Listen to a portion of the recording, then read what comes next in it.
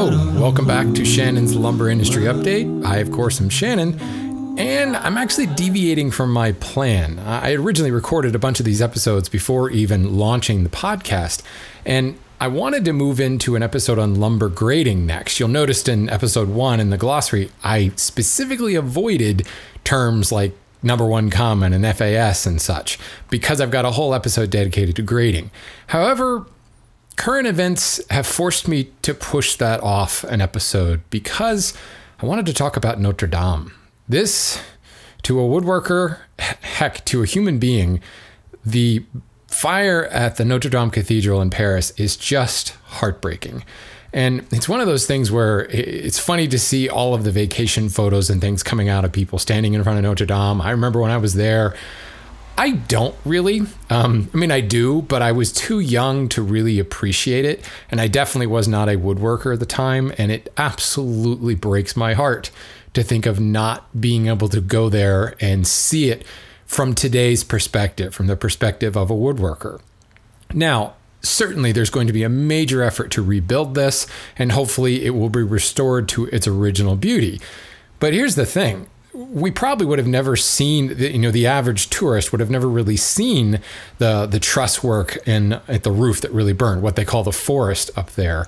So, I'm trying to put a positive spin on this, and hopefully the restoration, no one will ever even notice.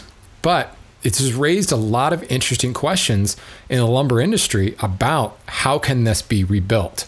Now let's step back a little bit and let's talk a little bit about Notre Dame and when it was built, and let's talk about some of the specs.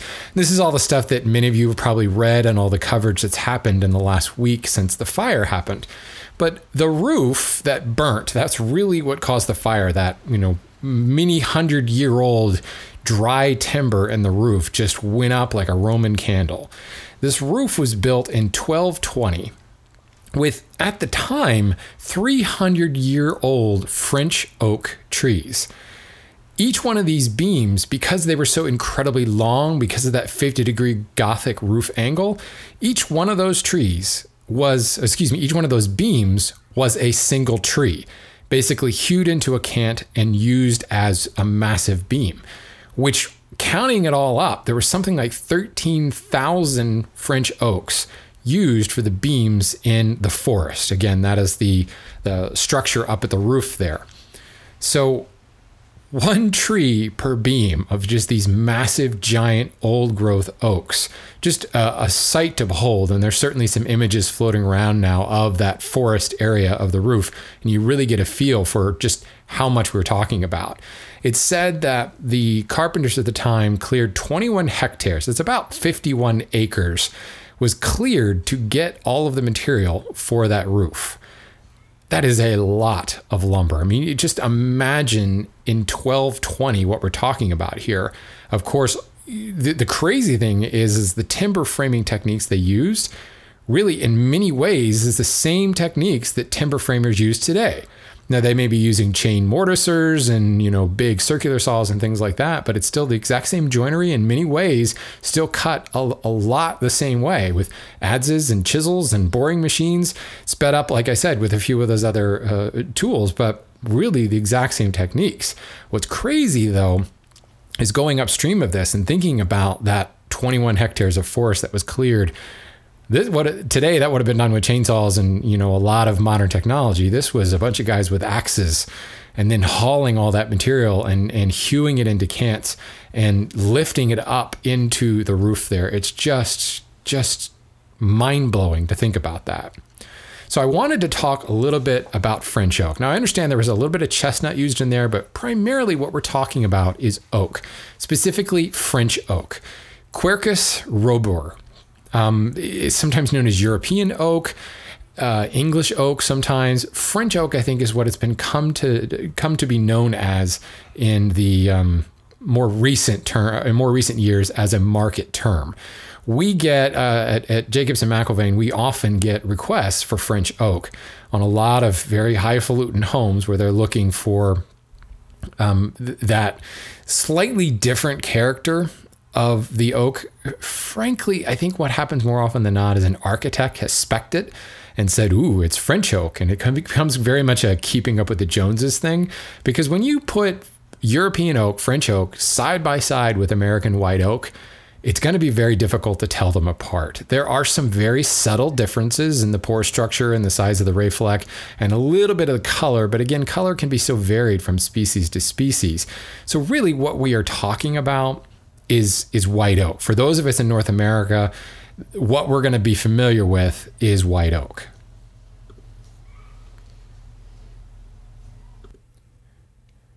Now, I should add that I said earlier there was some talk about there being some chestnut in there as well.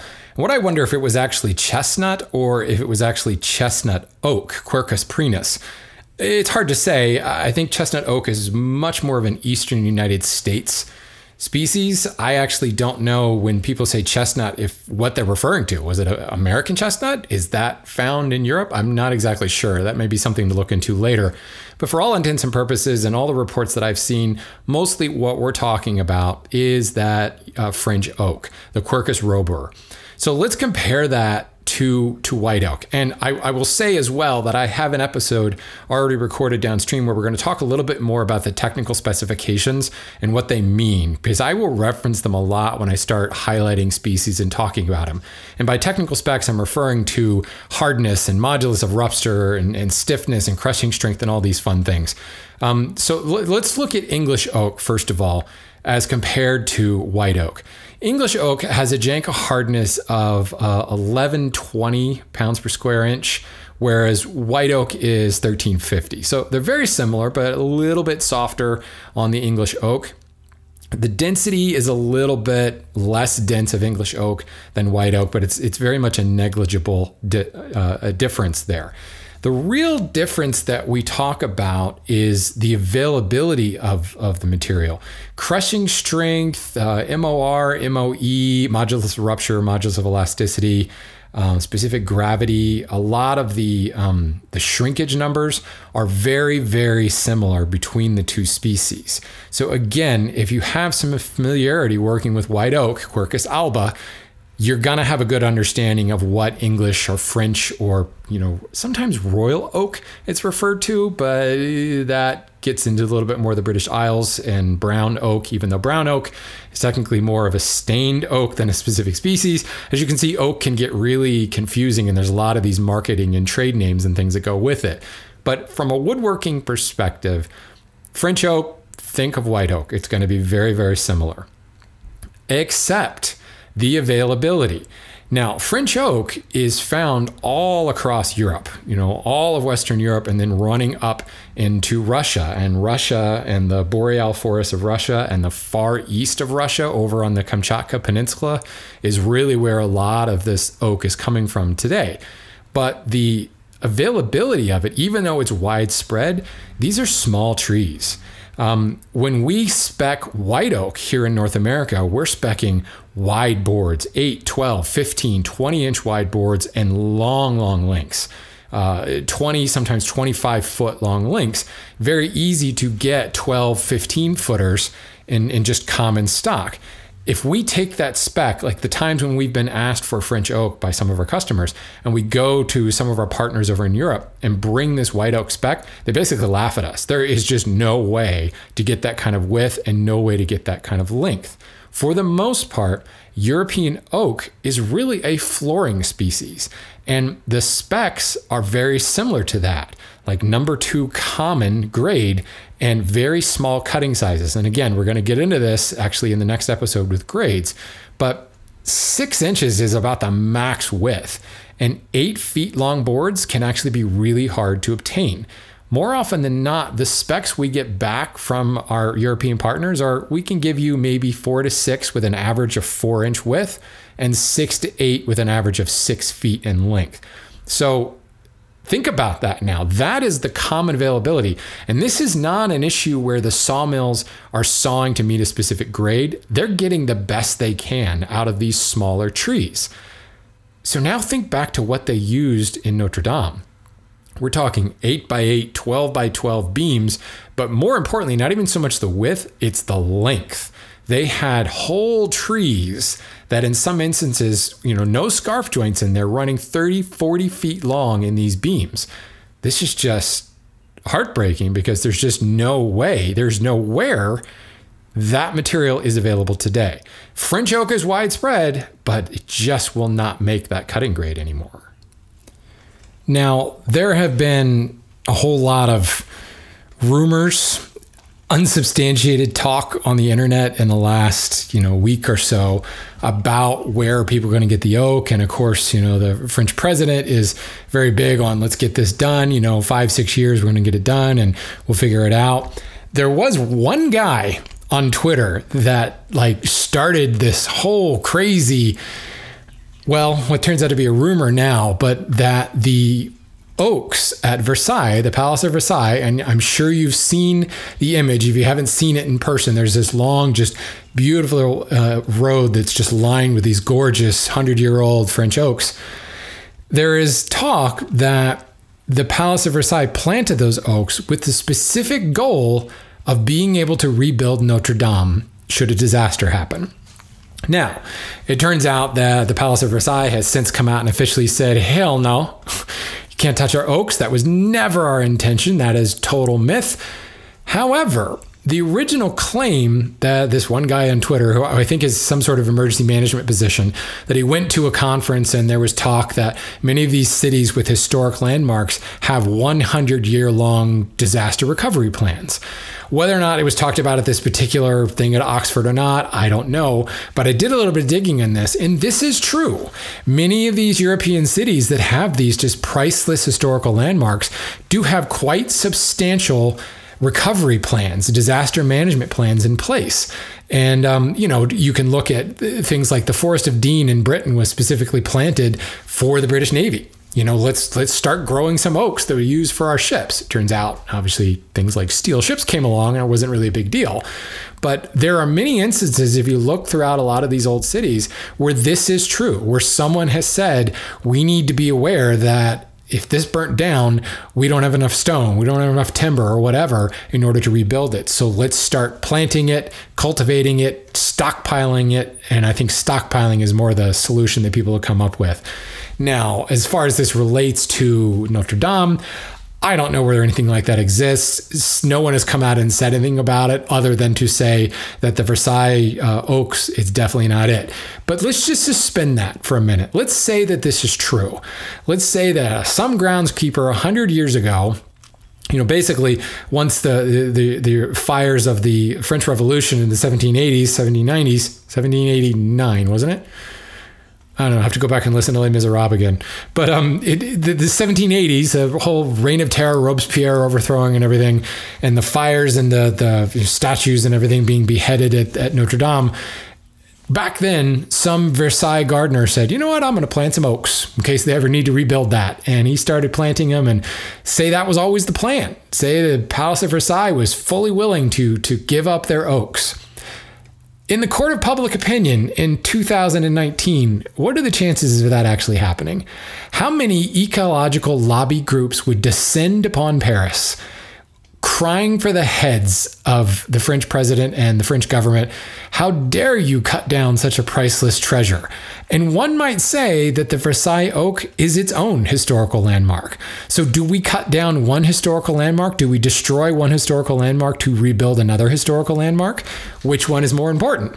Well, I suppose if you asked God, I don't know what God would say. Would God prize the trees more than the church? I'd like to think that God would prize the trees more than some building. But now we're getting into a really deep conversation. Has nothing to do with the lumber industry. But my point is, these things do happen. There are plantations, there are forests that are specifically put there for a reason. The reason being to be cut down to be used for lumber for some reason or another. But the lifespan required for these plans and the way that just public opinion changes over time, I guarantee you there is no way the French government would cut down this forest in order to build Notre Dame. Now, we do quite a bit of business with brokerages and import dealers and things like that in France. And specifically, the Parisian attitude can be a bit stubborn at times. I have a couple French friends. I don't want to offend anybody, but there is a certain jingoistic pride of the French that may say, no, we do it no matter what. That was my French accent. Can you tell? And they may say that we're going to absolutely restore this, It does not matter what we're going to cut down. I highly doubt that would ever happen. There is just no way in today's sensitive society anyone's going to let you cut down an entire forest.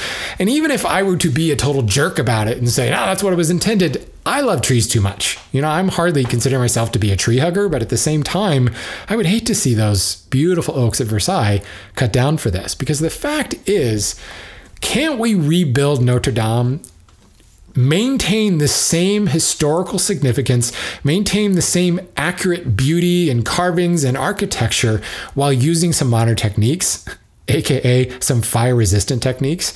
And when we're talking about the forest, again, call it the attic, the part that nobody saw that burnt down, what's saying they can't just use some fire-resistant LVL up there to do this, or other fire retardant products? And certainly a fire suppression system would be useful, and it would all be hidden behind the scenes, because if you've been to Notre Dame, mostly what you're seeing is stone. There's a lot of stone in there, and of course that's a lot of what's standing.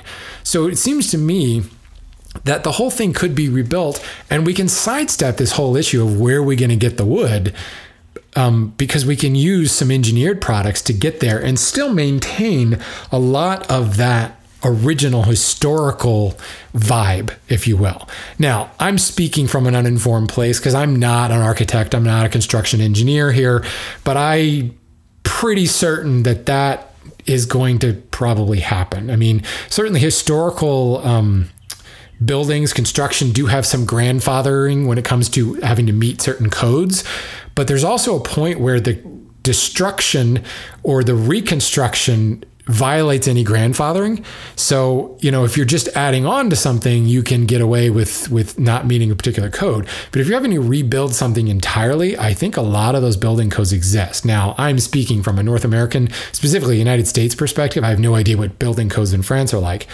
but one wouldn't think they would be that much different, certainly when it comes to fire prevention in a major tourist city at a major tourist attraction. So I have to believe that whether or not they would have the cojones to cut down a beautiful forest at the Palace of Versailles is kind of irrelevant, because somewhere some architect is going to say, this is stupid, folks. We've got to build this so that it's fire resistant. We've got to build this using better materials.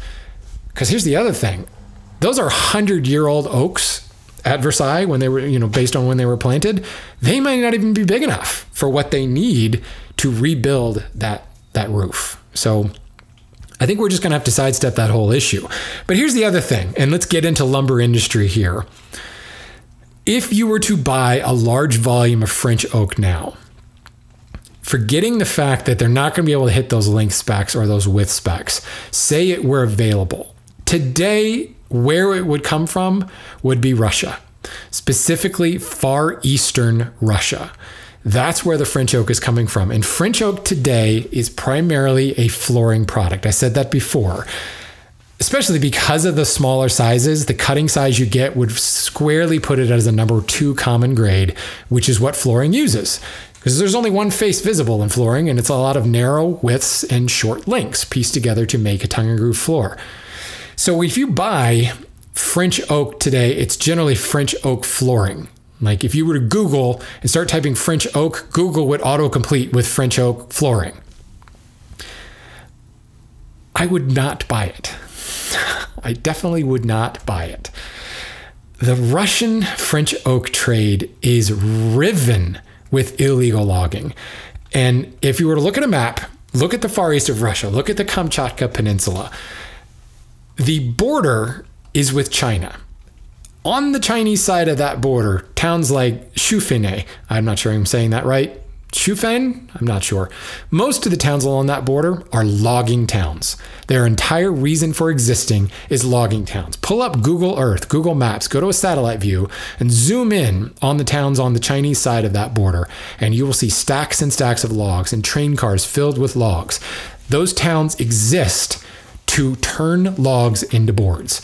And where do you think they're getting their logs, folks? They're getting them from the boreal forests of Russia, and they're carting them across the border, turning them into boards so that they're harder to track, and in many instances, turning them into furniture and selling them to the North American market. It's lumber laundering at its finest. Take that, $20, turn it into a product, move that product over here, turn the product back into $20, and you just laundered that money. Same thing is happening, except you can't turn that furniture back into a log. You just laundered that log from a protected forest or a private forest in Russia. If you were to, the autocomplete Google would go to French oak flooring, dig like one character deeper, and all you are going to find about French oak or Russian oak is stories about how it's all illegal. Now, there may be some of it coming out of there that is legal, but Lumber Liquidators just got in trouble for this. Lumber Liquidators was indicted and sentenced under the Lacey Act for bringing illegal Russian oak in. And here's the thing, illegal logging happens. I know that there's a lot of ways to buy legal logs. And if you are an ethical company and you're following chain of custody and you're keeping your documentation, you can buy legally. There's no question. But there are a lot of people out there who don't care or can be bribed at the border. And this laundering is happening in a big, big way in Far East Russia with these oak logs. So if they were to buy a large quantity of French oak, I guarantee you it would be illegal. If not all of it, part of it. And here's the thing, the EUTR, the European Union Timber Regulation, kind of like the Lacey Act, US Lacey Act, it's the European version of it. EUTR regs, they do monitor local laws and crossing borders, but it's a little bit more lax than US Lacey. And hopefully not to offend anybody, but where I found it the most lax is in France. It just doesn't get paid as much attention in France because they are firmly in Western Europe and they're surrounded by a lot of other Western Europe countries. So the border crossing type of thing, they're far enough away from where the illegal logging is happening that maybe the checks and balances aren't where they need to be. So I actually hope they do use an engineered product because I would worry about illegal logging and deforesting private land and unethical logging practices and unecological silvicultural practices in order to get this much French oak. So it's my hope that they actually use engineered materials because then at least we can maybe try to stop some of the stuff that's going on with the French oak market because there's very little of the French oak market that I would consider something that I would ever, at least speaking from the perspective as an employee of a lumber company, we want nothing to do with the stuff because there's just no way to trace the chain of custody, and it puts way too much of a question mark, which would put us in direct violation of the US Lacey Act. So yeah, not a good thing. It's something to think about there as people say, well, where are we going to get this wood? I think the solution is not to get the wood at all because there's just too many questions there. So can modern materials be used without sacrificing the history and the beauty? Can the import regulations be trusted to actually use the lumber? And will national pride allow anything but original materials?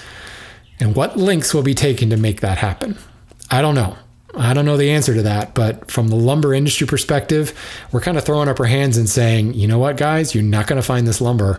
You need to go a different route. You need to use an engineered material and focus on the beauty and trying to make it look like the original while hiding the magic modern technology behind the scenes. So that's it for me, guys. Because this episode was never meant to be released, because obviously we didn't know that Notre Dame, this horrible tragedy was going to happen. The first couple episodes, I make no mention of this because it didn't happen, but I did actually launch a Patreon page to support this podcast. So if you go to patreon.com/lumberupdate, or just look in the nav bar on lumberupdate.com, you'll see a link to that. I really appreciate everybody who's supported me so far. If you'd like to support the show, go to Patreon. It's a great way to support the show.